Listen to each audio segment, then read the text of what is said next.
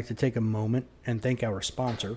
If you have a laser device for training and you want to take it to the next level, or if you're looking to get into using a laser device for training, check out the products at laserapp.com, LASRAPP.com. You can use code CSP2021 for 15% off the items you've selected. And thanks for checking them out. Welcome to this week's edition of the Casual Shooters Podcast. This week you have me, Dave. You have Leo. Hello. And you have Chris. Hey. It's a full house today. Now, this week we have a guest. This guest actually reached out to us, which I'm glad he did. He was top 10 at Low Cap Nationals back in the spring. Let's go ahead and bring in Mike Shatalov. Hi, Mike. Perfect. What's going on, guys? Thanks for having me.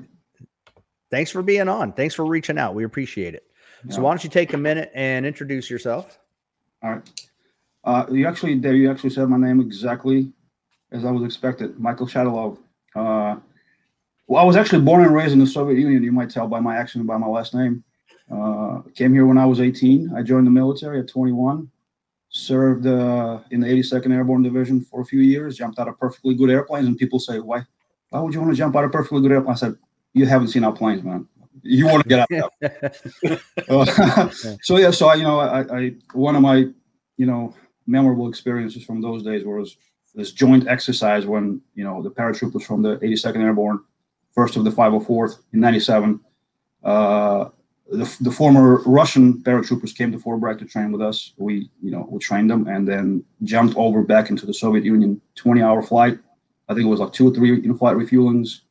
And, because I was the highest rated interpreter in the military at that point, probably, I was stationed with the 307 engineers right there on Fort Bragg. And I got assigned to the commanding general staff to translate for the 3-star Marine general and his sergeant major. So wow. as the leaders usually do, they get out of the airplane first. So all these, we flew with them, and I was the third one out, but I was, a fairly large guy and so heavier. So I was the first guy to land on the former Soviet Union soil. Here I am, an American paratrooper in the Soviet Union, standing in this giant cornfield in Kazakhstan. That was wow. One of the, most memorable experiences. So like reverse Red Dawn. Exactly. I'm back, baby. Exactly. And listen, we train with a lot of these guys. Some the Russian paratroopers came over, and these guys are, oh my God, these guys are huge. I got a picture. They're like a head taller than me, and I'm 6 feet tall. And the colonels and lieutenants and captains assigned as like enlisted personnel because of whatever the political agenda. And we're drinking. I got some crazy stories about those days. I'm not going to bore you guys with those, but maybe at the low cap, Dave, I'll tell you about that. Came back, after the military, I kind of, missed the rush of jumping out of airplanes. So I started skydiving, and that's where I met my wife. I guess about 20 years ago now. We've been skydiving together for 16 years. I was competing at a reasonably high level at the nationals, and my team won the gold. The funny thing is the organization is called USPA, United States Parachute Association. So USPA, USPSA, and the personalities are very similar, man. There's a lot of A-class personalities, a lot of people that are training to get better and compete. So competed at the nationals, was a certified judge, spent about 16 years skydiving, 4,000 jumps. She had almost, I think, 2,000 or 3,000 jumps. Both of us were competing. But then we discovered the sport of practical shooting. We got our pistol permit licenses. I was 43 or 44 and picked up a pistol almost for the very first time. We shot a couple of local matches that were IDPA-like matches, basically, 2 hits on Brown and you're good. And then I went to an IDPA match. I got interested. I'm like, well, what else is out there? IDPA, a local match in New York, IDPA. Went there, and I see guys going really fast. To me, back then, in IDPA, right? They shoot things. I'm like, all right, I have to go fast. So I start shooting. And then they start calling out the scores, whatever, 2 down, whatever, 3 down, whatever the points down, I don't remember. And I'm like, what does that mean? And my buddy Sean if he's watching. He's like, you have to hit the center of the target. He looked at me like I'm like, oh, there's actually scoring involved. Well, what else is there? So then USPSA came up, and I thought USPSA was this crazy sport where people run around with guns and blast the targets. It didn't make sense to me at first. And I'm like, I will never do USPSA. And then a local club, Metamoris, came and joined my friends on the squad and shot it, and I fell in love with it. And I joined USPSA after, I think, my second or third match, I joined USPSA. Didn't really get passionate about training and getting better until maybe 6-7 months later. I won a local match as a B-class shooter, and I'm like, wow, that's good. What else is that? What is the next step? Started looking at different programs, started looking at different coaches out there, and just started dry firing. Following the Anderson program, Stagger's program, reading books, watching videos. Never really took a class with anybody, just from all the material that's available out there. Made a class, took me about maybe 4 or 5 months. Then made master, and then I was happy. Honestly, my goal in the game was to be a master of the game. And when I say a master of the game, I don't mean an M class shooter. I mean knowing the rules, knowing the scoring, knowing the organizational structure. I became an RO right around the same time when I was B class. Understanding the rules, like be good at the game, not just at shooting. Do you know what I mean? Yep. So at that point, I'm like, all right, cool. Let's just keep practicing. Let's shoot the nationals. 2018 is when I shot my first nationals. I think I was like 4 or 5 months into doing USPSA, and I was very nervous about doing nationals. And I talked to my wife. I'm like, should I go? It was already cold. I think it was like June time, and I think the nationals were in September back then. And she goes, if you want to do it, just do it. And I'm like, yeah, I'm just going to do it. And I went to the nationals, and I placed like 60% of whoever was the winner. It was Ben Steger. And I'm like, wow, okay, 140, 150 something place. But that lit up the fire. Like, I want to start training. I want to start getting serious about this game. Started practicing. The next year I went to the nationals again, and I placed, I think it was 74% maybe, 44th, I think I was, as a master a year later. Started practicing more, joined the practical shooting training group online, just got a little bit more serious. The following year, I think I placed 25th or 24th. And did I lose you? You're good. You're good. Keep going. and then I shot a classifier match with my friends in New Jersey. And I've never shot classifiers as classifiers. A lot of people go, I see good shooters, M-class shooters, they go and they really struggle with these things. They want to advance to grandmaster, so they start blasting on these targets and they just don't do well. And then they try to reshoot a classifier. It never goes well. One thing I learned, early on, luckily for me, is like shoot these things as stages. People keep saying that, and it doesn't resonate until it resonates, right? And then shoot them as stages, and then the scores will show up. They will come. So I've always shot those stages, classifiers as stages. So generally, 87, 88, 89%, but never really came close to shooting anything above 95 until this classifier match where I said, I'm just gonna do the, grip it and rip it, like 0-0. And boom, immediately I had like 2 hundos and a 96 and a 98. And then I was within a fraction of a percentage of making grandmaster. And then like, well, now I want to make grandmaster. Now, like, I'm going to try to do that. And I think I shot 2 or 3 more matches and made grandmaster. That was a year ago. So I don't know.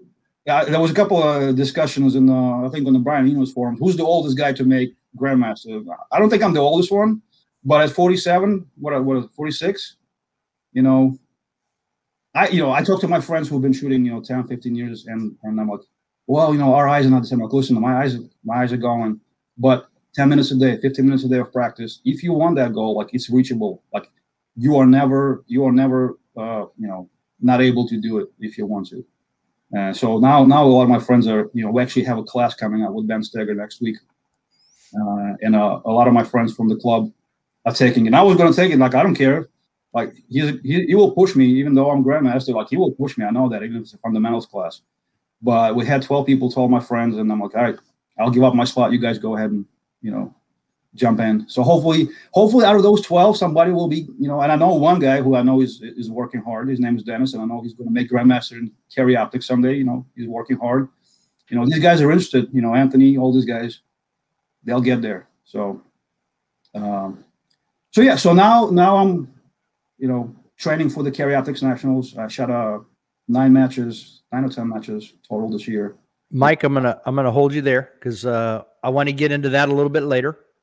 So you definitely have the record for the longest intro in the Casual Shooters podcast history, but I like it. It's all good. It's all good info. You actually kind of got into some of my questions later, so we'll rehash a little bit of it. Sounds good. And go into it a little bit more detail. Feel free to stop me. I'm a geek about this stuff, and I have it like all of us are. I think I have a tendency to go into too much detail sometimes. I don't take offense if you stop me and be like, "Hey, mate, let's go this route." So. The best part about the intro is now Huggy knows, even though he's like 80, he might be a grandmaster one day. You will be. Don't say maybe. You say to yourself, "You will be," and you will be. There you go, Huggy. You can do it. See, octogenarian. He's just out there getting I believe grandmaster. it. I believe it. I believe in the process, and I know it's going to happen. All right. Implication of it. All right. I'm gonna keep practicing. Yes. Okay. We're going to get into the 5 get to know our guest questions. All right. All right. So, what's your favorite movie? All right. Does it have to be just one? Nope. So when I was a kid, man, I watched The Terminator with Arnold Schwarzenegger, and that was amazing to me. I was like 13 years old, and I watched that movie. And right after the movie, and in the Soviet Union, those movies were illegal, mind you. We had these underground little video salons where we used to watch these things.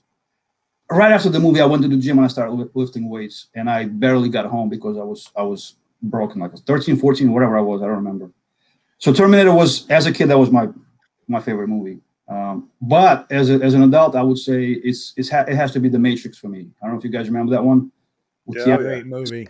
A great movie, man. Like it was when I was in the military when I saw it. I think it was 99. I think it came out, and that one was an eye-opening kind of a. I don't know why. I don't know. Like it connected with a lot of things that we talk about, and I think that's directly translatable into like the red pill, the blue pill thing, kind of a thing. That was my favorite movie by far. And they're coming out with another one in. I don't remember. It's going to be as good. I mean, the trilogy was, I don't know, man. As much as I love the first one, the second and the third one just. The two writers, one of them has written the new one. Okay. So hopefully, it's maintained some of that continuity, and I'm hoping it's as good as the original. The original, yeah. I was disappointed with the third one for sure. Second one was. So. I have to say they had some great fight scenes. The choreography was amazing. Of course, Keanu Reeves when he gets into he's a machine. That guy. Yeah, when he acts, and especially when he does the fight scenes, he really, really gets into it. So they trained for a year. They went to I think Thailand or Hong Kong somewhere. They trained for a year for that stuff. Well, see, he's actually also directed some of his own. It was Tai Chi Master, I believe. Like he's directed some of his own martial arts films. So, and he's not bad with a pistol, from what I hear. No, If you've ever seen him, like he knows what we're talking about. But if you've ever seen him do any 3-gun training with Terran, or as Huggy calls him, Tehran. So shout out to. Tehran Butler, Boulaire, as Huggy calls him. All right. Yeah, if he ever wants to come on the show, that's cool too. But that guy, he put in the work. That's what I was going to ask. It was like, if Keanu Reeves is listening, I'm going to tell you right now, come on the show and join us for a good 100%. He's listening. Definitely, 100%. If he does, I'm going to call him tomorrow. I'm going to call him tomorrow. I'll get him on the podcast. Yeah. Well, you know what? He lives up in New York and he takes the subway a lot, from what I understand. That is true. So here, you want to hear a funny story about skydiving? So Robert De Niro, who I love as an actor and don't like at all as a politics. Exactly. Yeah. His house is next door to our drop zone in New York, Gardner. And when we fly over his house, we'll spit on his house. This probably should not have made the podcast. Oh, it's going to be the podcast. 100% It's in. Yeah, it felt like he was going to come on as a guest. Love him as an actor. Yeah. Like his politics. Yeah. Agreed. I agreed. Yeah. But yeah, I actually like to see Keanu actually Reeves, that is, actually come out to a competition and shoot and maybe even go to nationals and shoot at nationals. So it'd actually be kind of cool to see. He's one of the most humblest actors I know. Like I generally don't look up to actors. Keanu, on the other hand, like he's a humble dude. He's a hard worker, and he likes bikes. He's just like a dude, right? Yeah. He has his own Arc Customs, I believe, or Arc, like him and his buddy. Yeah, you know why it's because he's Canadian. Is that what it is? I'm telling you, that's why he's so humble. I'm actually. I have a couple of friends from work who are Canadians. They're super polite. I'm like, come on, let's get a little bit angry about some of the issues that we. I'm like, I'm like, oh man. We've interviewed Canadian, a couple that we shot with at nationals. Lovely Canadian couple. Yeah, very nice people. Mike is actually shooting on the same squad as them at nationals. Oh, you're gonna love them. Really? All right. Yeah. Yep. Tell them we say hi. All right. Yeah, they're great. Yeah, they are. They're fun. They were awesome to actually, hang out with, and even when they were on the podcast, we had a good time with them. So, they have an interesting story. I don't know if you listened to that podcast about how they almost lost their guns, traveling. So, well, the airport lost their fire. The airport, misplaced. The airline. Misplaced. Yeah, we got some crazy stories about that. Yeah, that's terrible. But anyway. Right. So, Mike, what's your favorite book?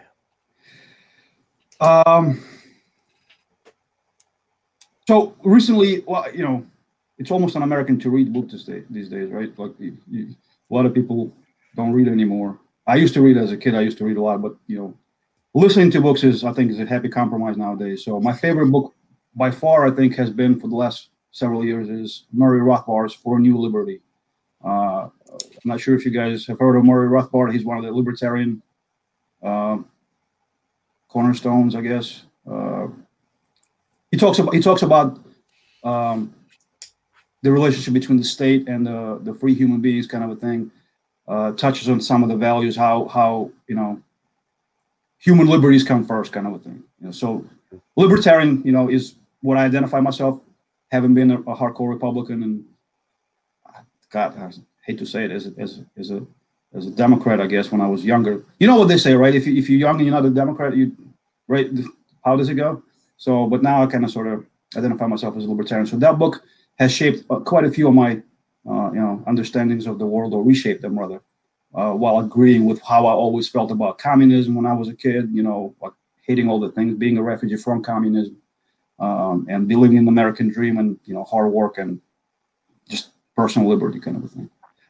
But another one that connects to me on the level of the Matrix is The Quantum Thief by Hannu. I can't pronounce his last. He's a Finnish mathematician and physicist. It's a science fiction book, but it's action-packed book, and it talks about post-humanist world where your consciousness can be backed up and you basically never die. But as a result, all the rich people, like the Bezos and they are the absolute gods of that universe. They have their backups. They can everything is interconnected. The human brain is indestructible. You can back yourself up. When you die, you don't really die. You go into a quiet mode, and you do all the heavy labor. You operate machines as a almost as a slave, but then you get reborn after a certain amount of time. But if you're rich, then you don't have to worry about that kind of stuff. So it's an interesting social book, but also based on he works with AI, so he brings in that knowledge of where this technology is. Scary book in a way, but interesting. And he has like a trilogy of those books. That one being being the first one, Quantum Thief. Wow, interesting. So this is the Huggy. This is the Huggy special. Who's your favorite superhero? My wife Pia. She's my favorite superhero, man. Okay. Very good. Many years. Best and smartest answer we've ever had. She's in the house right now, and I hope she cannot hear me. I hope you can, because anyway, but I love her, and she's been my inspiration. I've said it, many times over the years. If I had a quarter of her tenacity, I'll be the world champion. I would be the multi-billionaire. If I only had her, she's a bull, man. Like, she will get things done. There's That's awesome. Many years ago, she gave me a little magnet for my fridge. Never give up. Never, ever, ever give up. And it's been my motto for I don't know how long. Like, I see my friends. We just had the match, and one of my good friends, high level guy. He's the best guy in the area probably in carry optics. Great shooter, but sometimes when he had the best stage, like, he just almost is ready to give up. And he's a Marine, Matt Hampel. What's up, Matt? Okay, yeah, Matt. Dude, like, you're a fucking Marine. Sorry, you're a Marine. You don't give up. Like, no matter how bad your day is going, think about all the guys that came before you. Like, they died on those hills. They never give up. And this is just a game, and you're gonna give up because you made a mistake, because you may not win the match. You don't give up. You never, ever, ever give up. And she taught me that, and so she is my superhero, man. And actually, Mike, I was going to ask you later who Pia was, because I saw a video of her on your Instagram page, and I mean, she looks like an old pro. That's very impressive. I was going to ask if it was your wife, because very impressive. Yeah, she's been. I mean, she joined right after me. She's a B class. She's working towards her A class. She's a CRO.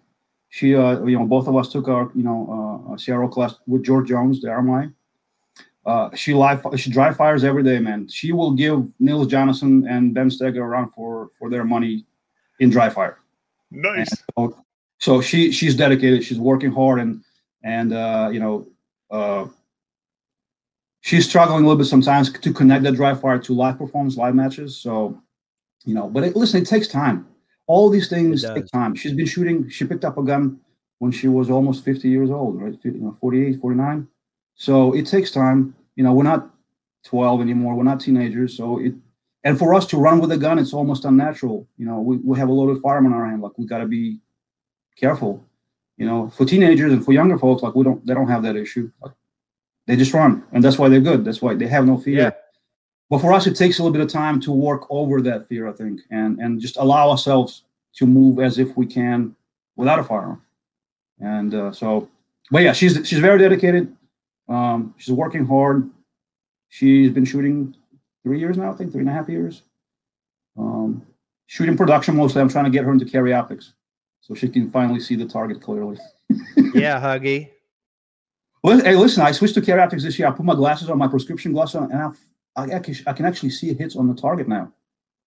I can actually see the target clearly, because in production I gotta see the sights a little bit more. Been kind of working with target focused shooting a little bit more. But it's amazing what you can see with the proper prescription glasses. I didn't realize how bad my vision has gotten over the years. And I can tell now shooting carry optics when I'm not target focused, because when I am target focused, I see the shots hitting the target. Yep. So exactly. If I'm not seeing the shots hit the target, then I know I'm not target focused. Yeah. It's interesting. Yeah. All right. So, Mike, what's your favorite gun and caliber? So right now, I actually got my gun right here. This is my Shadow 2 that I've been shooting in carry. This is the gun that I shot top 10 at the low cap nationals, and then I converted it recently to a carry optics gun with this easy custom play system. Polasan optics on this thing. Love this gun with the breast grips. Somebody convinced me to put these things on. I'm like, nah, that's not going to make a difference. And I'm like, wow, it might make a huge difference. So this is by far my favorite gun. It has a lot of sentimental value. I don't think I'll ever sell it. I did convert it, but I also picked up a Colt 1911 competition model from the price table at the Nationals. So it's tough to look. Nice. That thing is beautiful, man. And I like single stack. As a kid, I always wanted to have a 1911. And so I don't want to make single stack great again or anything like that, because it's already great, but I love single stack 1911s. But right now, this is my favorite gun, and 9mm is the caliber. Okay. All right. And kind of tag along with that, there are 3 divisions in USPSA not doing very well. Yeah. But that is the one division of the 3 that I would like for them to always support and keep going. I mean, it's like the OG, It's the legacy. I mean, that's what the whole has been founded on. Like, I mind this now. I don't care what people say. Single stack is not going anywhere. Yeah. Revolver? We can talk about that. All right. Now, Mike, my fifth question was actually going to be kind of funny. I was going to ask if you knew your name was Russian, and there's a lot of Russians using your name on Facebook. And I was going to ask if you had a LifeLock membership. Probably should get that. No, but I have a gun though. Is that good enough? but now that you say you're actually from the Soviet Union, where did you grow up? So I was born and raised in a city called Samara, or Kuybushев was the old Soviet name. It's the third biggest city in Russia. So you have Moscow, you have Leningrad, and then you have Samara or Kuybushев. And that was actually the second capital during World War II. When the Germans came close to Moscow, they evacuated the government and they placed it into my city. Rich legacy, a lot of history.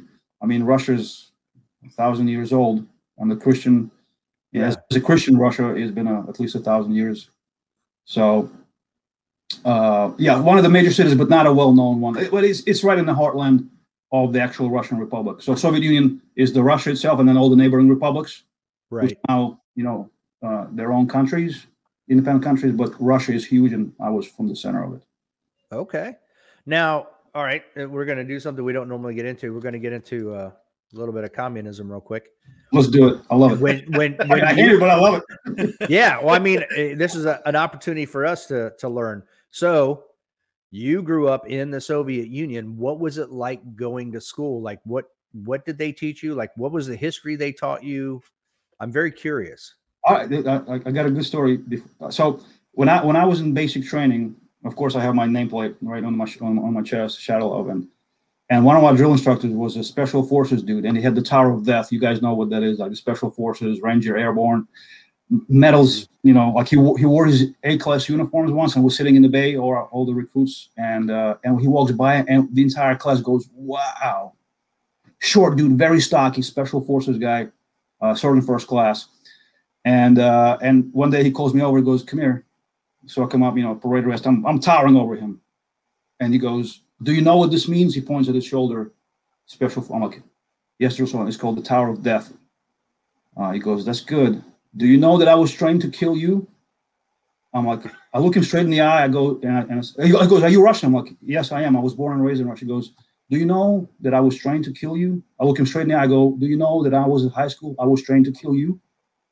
And he just starts laughing. He just started laughing. He almost shook my hand. He loved the answer so much. But listen, we had military training from I think 7th grade. We started shooting firearms. We had a range under our high school. Every high school had this. This was standard setup. Boys started shooting rifles, 22 caliber rifles, at part of their military training. There was a weekly class starting I think from the 6th or the 7th grade.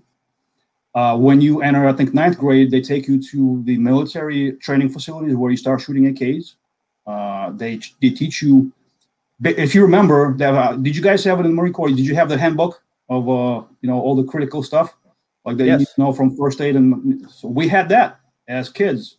Wow. I knew I could identify an American tank. I could identify a Russian tank. I could identify a mine. They taught us how to work with mines as kids, man. As kids. Wow. Right. Shooting 22 long rifle was basically a competition where I kind of sort of started, getting familiar with firearms. So basically, for the last 2 years of your high school years, we didn't have 12 grade. We had 10 grades. So 9 and 10 is when you were basically being schooled.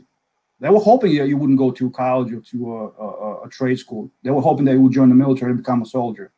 So they were teaching you, getting you ready so that when you do go to military, like you already trained. We actually had a military camp at the end of the 10th grade. It was a 3-week-long, basically basic training, like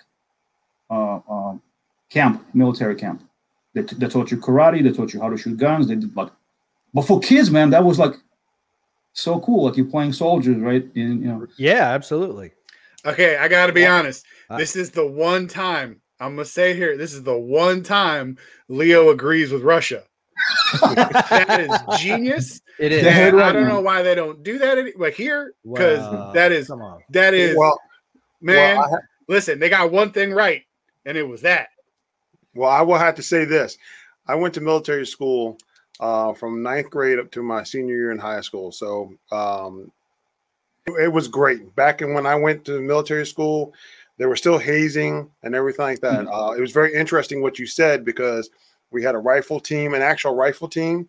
So we shot 22 long rifles. But the military school I went to was an Air Force military school. So we learned about every plane out there. That's the same as 4-H. Yeah. So we learned about every plane. We actually had a flight simulator, an F4 Phantom flight simulator. Wow. And could you fit in the simulator? At that time, I could. Okay. But you actually got your private pilot's license at the age of 15. Yeah. Wow. Back then.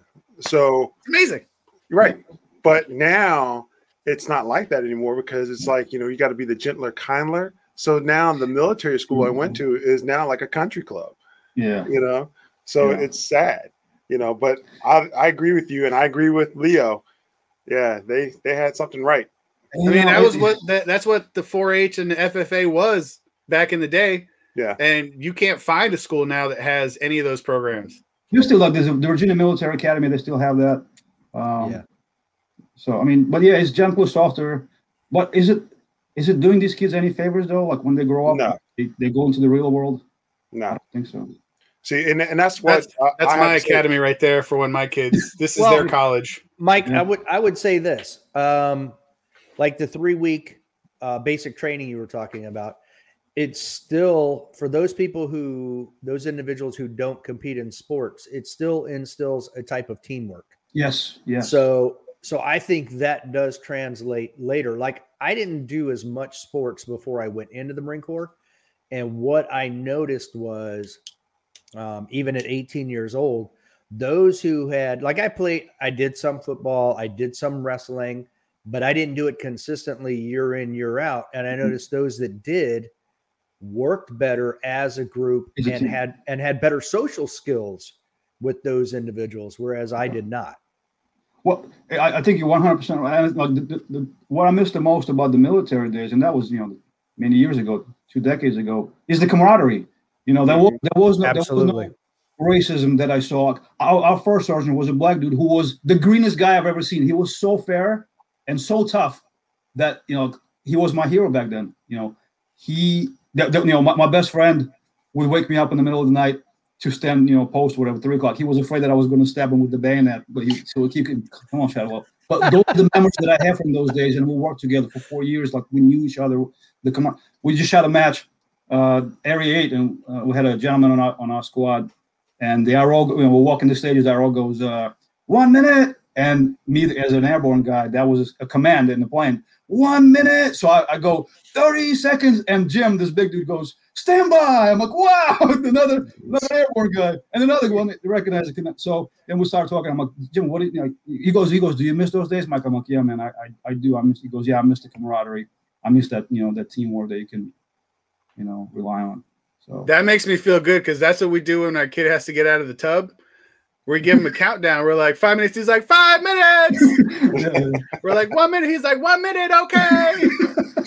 Stand by. And he puts his finger up. He's like, 1 minute. I'm like, but you gotta slap the butt of the guy in front of you, though. That's right. He's 5, so he doesn't. He's like, oh, good game, coach. I want to get back to the Soviet Union. Let's do it. So that's very interesting. I appreciate you sharing that. Now, one of the things, the first person I ever voted for president was Ronald Reagan in 1984. Now, I grew up in that time where it was the Cold War. There was a lot of talks about, stuff going on over there and whatnot. But my question is, I've always heard about food shortages.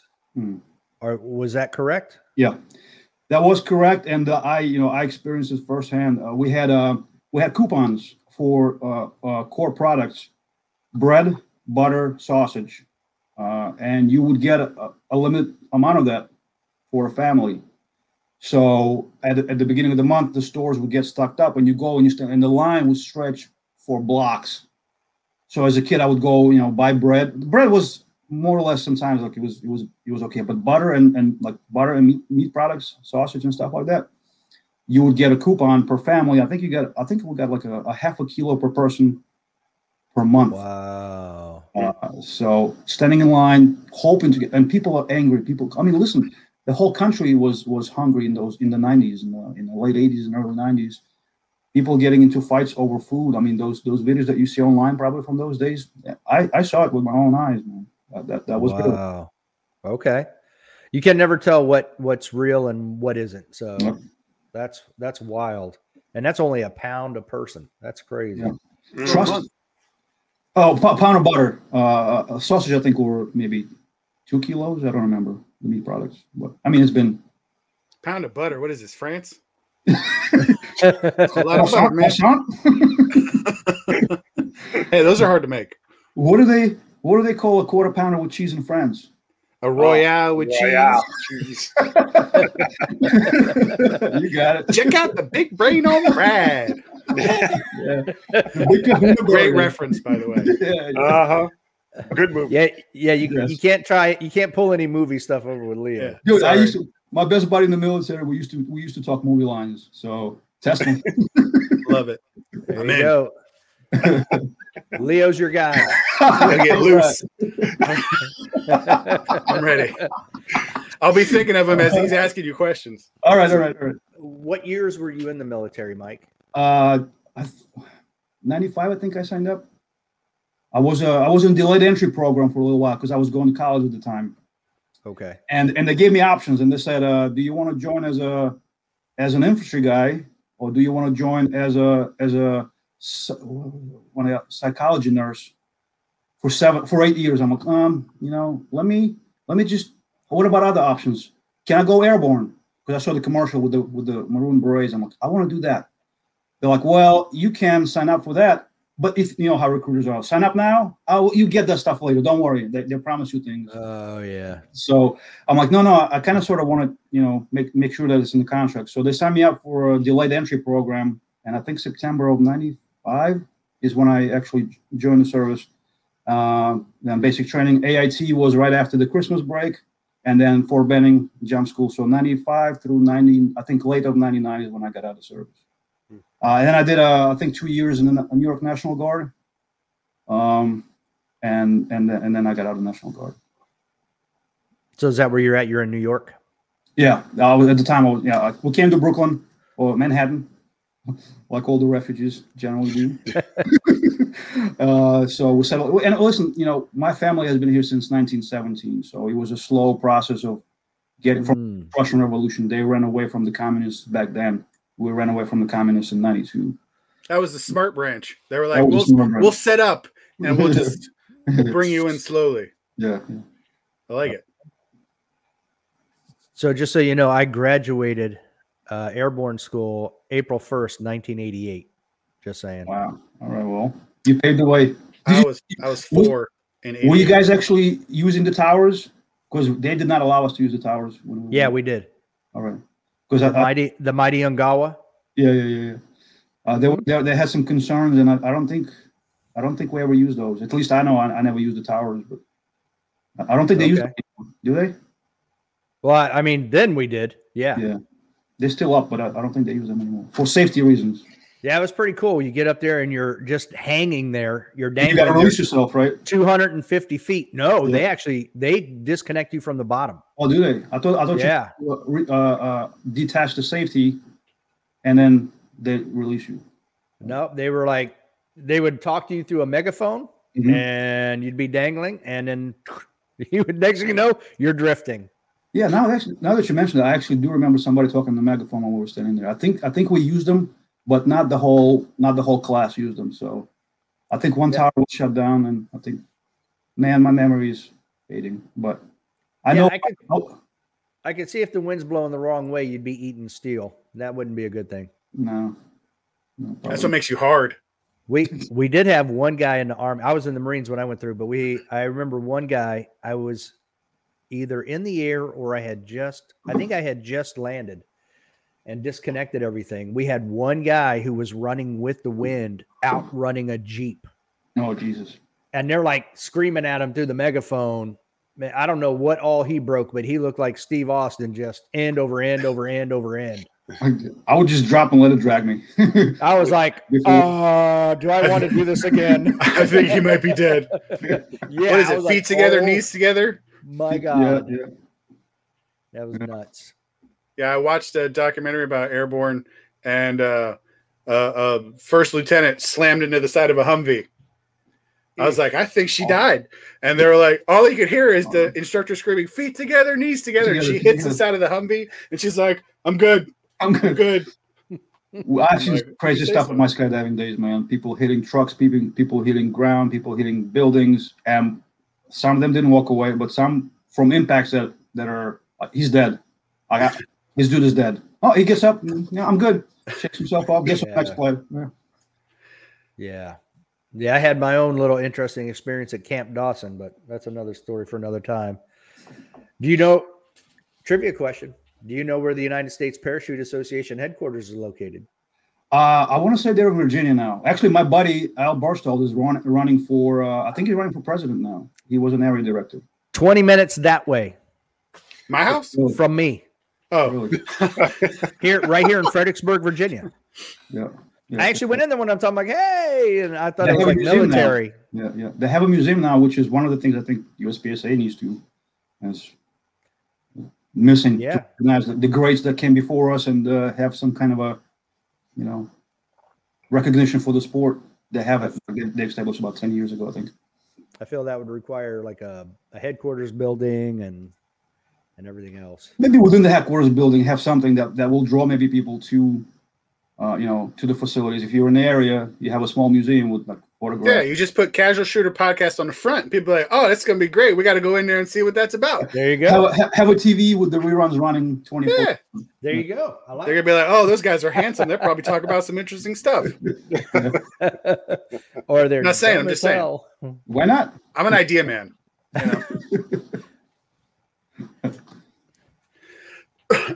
Golly. So you mentioned earlier that you hunt. What do you hunt with? I've been hunting with an old Mosin Nagant, which is what my grandfather's grandfather carried into battle probably. That rifle is 70 years old. Wow. 1946 it was made. I have a red dot on that thing, and I can shoot a deer in the head from at 100 yards. But I think that's a risky shot, so I haven't taken that. So it's mostly been, But recently, not recently, 3 years ago, she got me a Remington 700. So that's been my go-to during the season. With the little primary arms, first focal point, plain scope, basic setup, man. Nothing fancy. Yeah, it's a hunting rifle. Yeah, primary makes good optic though. Yeah, it doesn't have to be fancy. I was hoping it'd be like, we do it the Russian way. I just go out with knife. I jumped on the deer once and I slit his throat. I jumped on him from tree and slit his throat. It's the sword. It's a sword behind him above the door. I was really hoping he's like, I'd behead them. No, first we'll drink vodka. And then we'll Yeah. I love the accent. That is fantastic. It's authentic, right? It is. It is. Best accent I've ever heard. Yeah. Hey, man. Right here. No, pay him. Pay that man his money. Yeah. Oh, Rounders. You beat me fair and square. Straight up. Oh, that was Rounders. Matt Nash's favorite movie, wasn't it? Yeah, I think it was. Wasn't it Rounders? Yeah. I used to play poker for a few years, made some money with it too. So I love that movie, man. That's probably my second favorite movie. Wow. Oh, yeah. With his Oreos. Yeah. Love it. Yep. Check. Always check me all night. It looks like Rounders is going to have to move to the top of my list. Dude, if you haven't seen it, it's very quotable. It is. Okay. Yeah, Malkovich does a good job. He has some great actors in there too. Yeah. So. Oh God, well, I'll think of his name. Okay. Yeah. So, Mike, exactly how did you? I know you said you went to a couple of pistol matches, and then the USPSA thing was, weird initially. But how exactly did you stumble, or how do you go from competing at a high level in parachuting to pistol competition? Wow. I don't know. It just happened. It just happened. I competed at a pretty dedicated level. 16 jumps a day with my team was not unusual. Wow. 10 jumps a day was the norm, and you skydive the whole weekend. So I would leave work on Friday night, camp out on the drop zone, and we just jump our ass off. And then we hang out. This is what I miss the most about skydiving, the social aspect of it. When you're done jumping for the day and now you're hanging out by the fire, you're drinking beers, you're talking about your skydiving days, you're watching videos. I wish USPSA had that, man. Like, imagine us hanging out by the fire right now, drinking beers and stuff. How cool would that be? Just hitting go on the microphone. Yeah, God, that'd be great. So, but that kind of burns you out a little bit.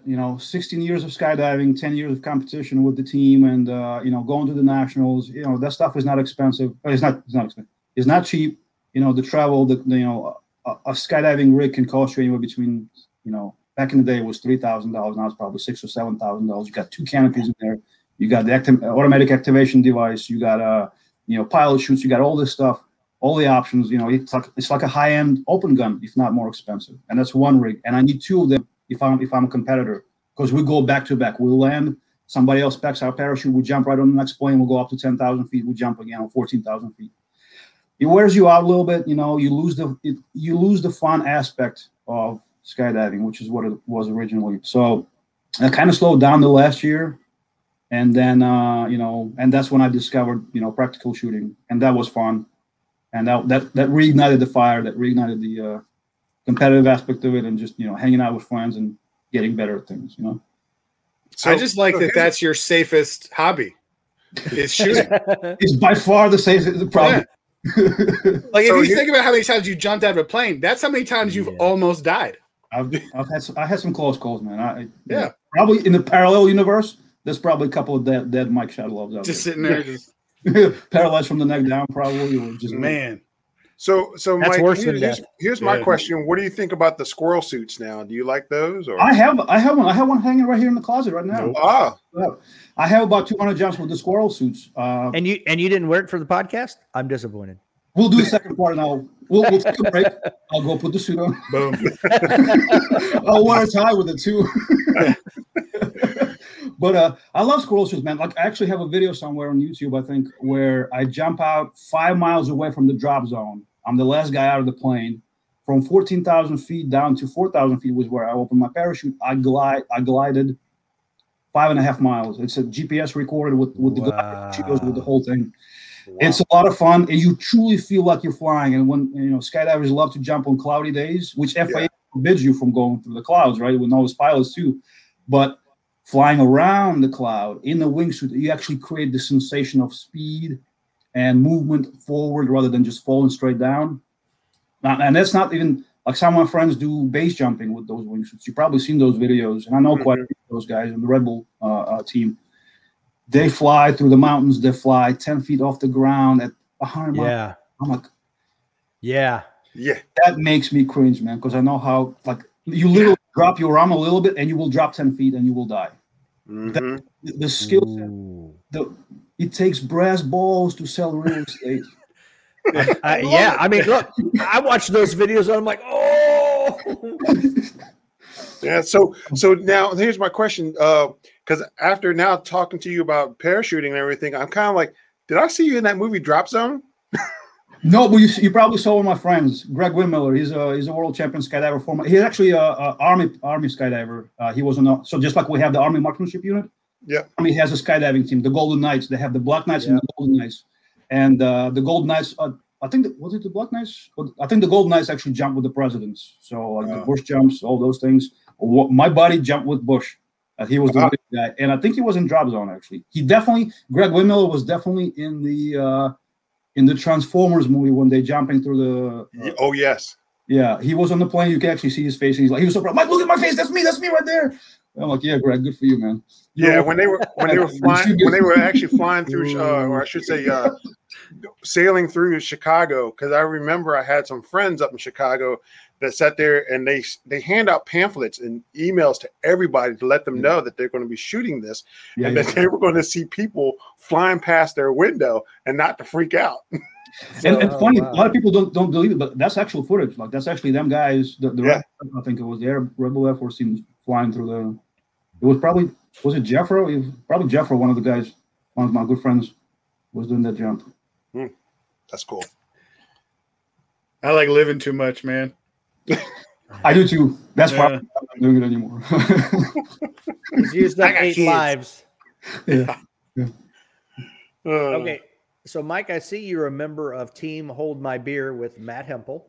That's right. Now, the three of us, we all have our nicknames. What's your nickname in Team Hold My Beer?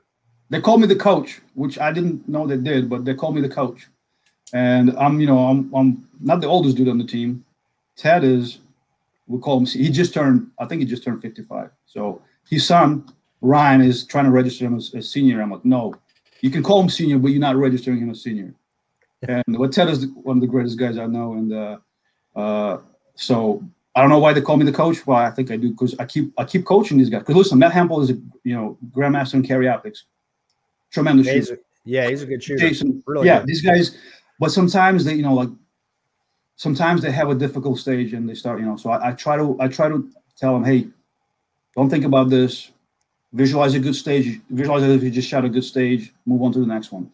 Explain to them the scoring system. How to determine where you stand in the match based on your performance on this last stage. How many points have you lost, or how many points have you gained based on the difference in the hit factor? Which is one of the nobody likes math, but sometimes it helps to know some of these things. I know. I bet you a lot of the high level guys, they track their scores and they know exactly that. And I'm just practicing that. So I'm sharing my knowledge with these guys. And it's been a habit of mine to share that knowledge with them. And then lately, Wesley, I think, came up with the name. He goes, the coach. What would the coach do? I'm like, all right, I guess I'm the coach. So you're kind of like their strategist and middle management coach. Yeah, I would rather be the best shooter on the team, but yes, I guess I am. But these guys have been inspiring me from day. Like I met these guys, I don't know, 4 years ago, and Chris was the grandmaster in Revolver, and I've never seen a grandmaster in my life. I'm like, dude, you a grandmaster? He's like, who's looking at who's this guy? And then we started shooting together, and they've been getting better over time. They made master, they made grandmaster. So we're pushing each other to be better. When I see these guys shoot well and they kick my ass, I'm like, well, I guess I got to go back to the shed and dry fire today, which is what I'm going to do after we hang up. I'm going to go and I'm going to dry fire after this match. Hempel kicked all of our asses again. Congratulations, Hempel. But if I didn't have, if I didn't have an FTSA and forgot a target and got a mic, and only if I shot a little bit more accurately, maybe. Right. Yeah, I saw that you said you had your D class mic / FTSA. Yeah, I was ready to turn into the GM. I don't deserve this because it just happened to me at area 8. I forgot a target. How do we forget a target? I know how now because I analyzed it. And the same thing happened at this match. I'm like, man, I don't deserve to be, to have this G on my card. Take it away from me. Gotta visualize things, man. Gotta program it. Which stage did you forget the target on? Because I did the same. Which one? At area 8? Yep. Yeah. It was all the way up the hill on the left hand side. The one where you're starting on the low target and then you go up. There's a tuxedo 2 steel, I think, and an open target. Then you transition. Oh yeah. A stack on the left, right? And there was a little hidden target before you transition to the other 2 steel, right? Remember that one? So yes, did not even program that little hidden target, and on the video, I just walk right past it. I don't see it, and then one of the ROs goes, "Hey, Mike," and I'm like, "What?" He points to the target. I'm like, "Ah." I think you and I missed the exact same target. Did we really? Yep. But I did program mine in. So for whatever, I know what happened with me though. For some weird reason, I was missing one of the steel at the beginning. I was calling it good. So like I even left position and I'm like, why is it still standing? So I stopped short of where I was supposed to go to hit it. Then I started back with my stage plan and just transitioned past that one on the right. Yeah. And Logan tapped me on the shoulder and pointed at it and said, "Hey, Dave." I'm like, well, there you go. My buddy Chris forgot a target. So that stage and the one on the right at the top of the hill. Remember that hard transition to the right at the end? Mm-hmm. Yep. Mm-hmm. This guy's a grandmaster. He forgot that target. A lot of people forgot targets. I mean, but that to me also not just to take away something from the match to work on, but also the quality of the match. I really enjoyed that match. I think these guys did a tremendous job. I enjoyed shooting those stages. They were very challenging and humbling at the same time. So, yeah, nothing crazy, just very technical. Yeah. Yeah, I told Keanu, I said that Area 8 was actually really good, and that those are some good stages that they had designed. So even though I didn't place in the top 200 or whatever, how many of keep going, top 500, keep going, top 570. You did beat me though. You did beat me. So you did beat a couple people that got disqualified. Yeah, it's true. That's right. I didn't get DQ'd, so I was like, "That's right." You didn't listen. You didn't finish last. That's right. Ish. Ish. And you know what? And I was disappointed because I didn't get any appetizers either, because I was like looking forward to that. I don't think I would have used that match as a way to get appetizers. Yeah. Did you guys shoot on Saturday or on Sunday? I shot it Friday. Oh, you shot the stat. Okay. Oh, you shot Sunday? No, I shot Sunday. Yeah. Sunday was raining, right? And Saturday was just so bad. The heat was just killing me. My brain was fried. And you guys got us that and rain too, right, Chris? Yeah, it was misting in the morning. I shot Sunday, so it was misting in the morning, and then it was just humid as all get out. Yeah. I mean, it was just I was drinking so much water trying to, keep fluids in, but it was just very. That hit me, man. I feel my brain getting sluggish. Yeah, got to keep drinking water and Gatorades and all that stuff. Yeah, and I tell you, but then I could only drink so much water, and my stomach was getting sluggish because I felt like I drank too much water. So there's a thing I've been using, the liquid IV. It's kind of like a Pedialyte mix. Yeah, it's called Hoist. Yeah, but they call it the hydration multiplier. So instead of drinking 3 bottles, you drink 1 bottle, and it gives you the same kind of electrolytes, all the good stuff. Not too sugary, not too sweet, but. So I start mixing those things in. No, well, I know I've learned my lesson from that one. So from now on, I will be taking something besides just water. Beer helps, but Yeah. Afterwards, they're getting real persnickety about the rules. I know. You can't drink beer and shoot things. I was going to say there's a great pizza place that we could go to afterwards and do that. That is true. They have beer there. Yes. Well, that's what I miss. Like, listen, with them shooting, we're in the parking lot, we're hanging out by the trucks. A lot of clubs actually are okay with that. Drinking a beer after shooting is done. You're not handling firearms anymore. So, right. Yeah. It just all depends on the range rules. Yes. Yeah, pizza and beer. That's a good combination. Yes. So, Mike, how long after you started shooting USPSA did you become an RO? I want to say. The following year, maybe not a full year in even. I really my goal was to be a master of the game, and not just a master class shooter, but like understanding the rules, knowing the rules, and to give back to. Like, I really admire these guys that work, these matches. It's like, listen, here I am shooting this for a day, and I'm wasted, and these guys are there for 3 or 4 days in the same conditions, and they got to stay sharp, just as sharp as the competitors. They got to score targets. They got to make the right calls. They got to keep everybody safe. So, like, I wanted to be an RO. I wanted to help out a little bit. And then George Jones was my instructor. That guy's a chief warrant officer, man. Retired from the Army. One of the most professional guys I know. He's taught me a lot.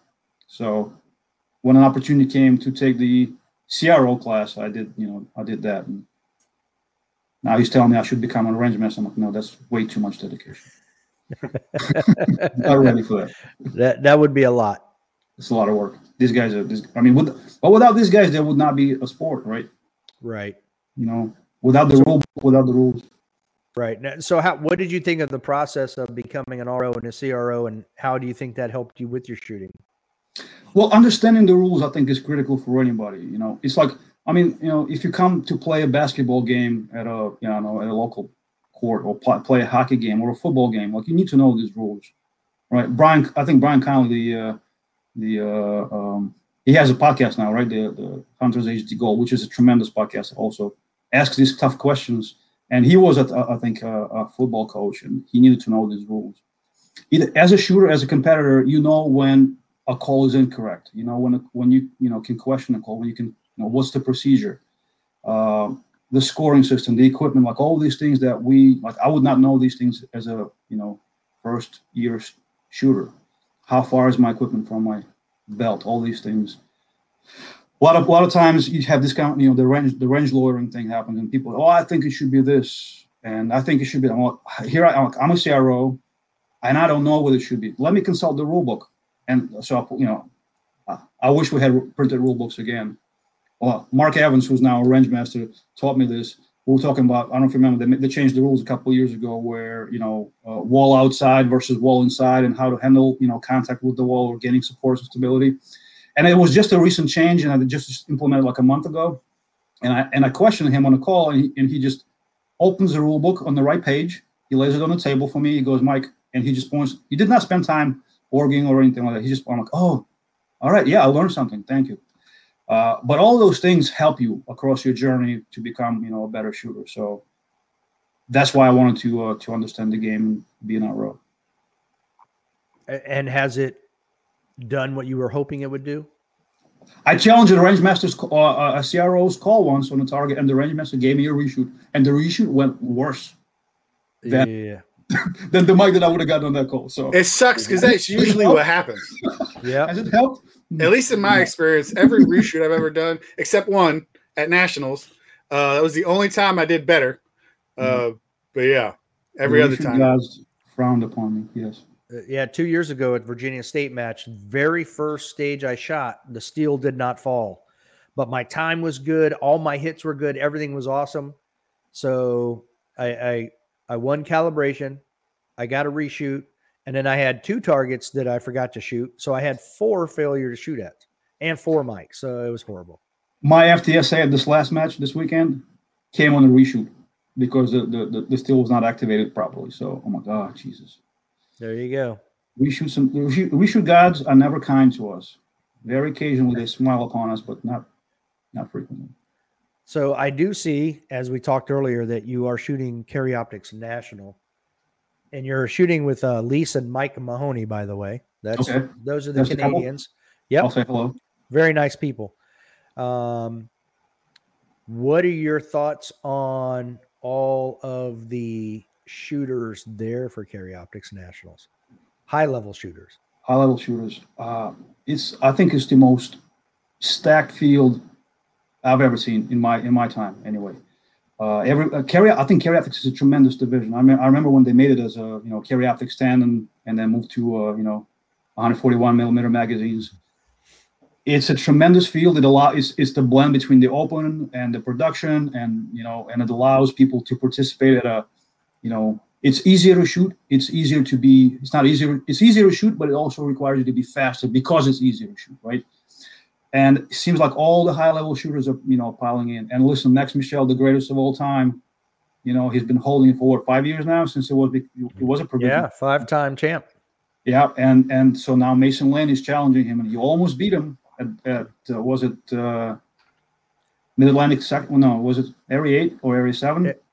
It was one of the Area 7. Yeah, I think it was Area 7. It wasn't 8 because he wasn't there. Because it was Area 7. Yeah. You're right. Area 7. Yep. Because that's where SIG is headquartered, up in Area 7. Yeah. And people are breathing down his neck, which I think is only going to make him stronger. I think he's going to that guy is a robot, But nobody's unbeatable. And I think Mason is a tremendous shooter. I respect this guy's opinions a lot. I've spoken to him at Area 8 as well. He's very intellectual. He's only been shooting like 8 or 9 years, I think. So he still has a lot of time ahead of him. And he's breathing down Max Michel. And then Nils Johnson, all the top level guys are, shooting that, it's going to be tremendous to see how I can't even make a prediction, but Yeah, it's nuts. I mean, you've got on the super squad, you have 5 GMs that could potentially be in the top 5. And then that's on the super squad, and none of them are the names we've mentioned. But did you notice how the super squad is not the real super squad now? Yes. That's right? What I was getting at. Me and the guys were just talking about that. Yeah. Squad 203 is a super squad.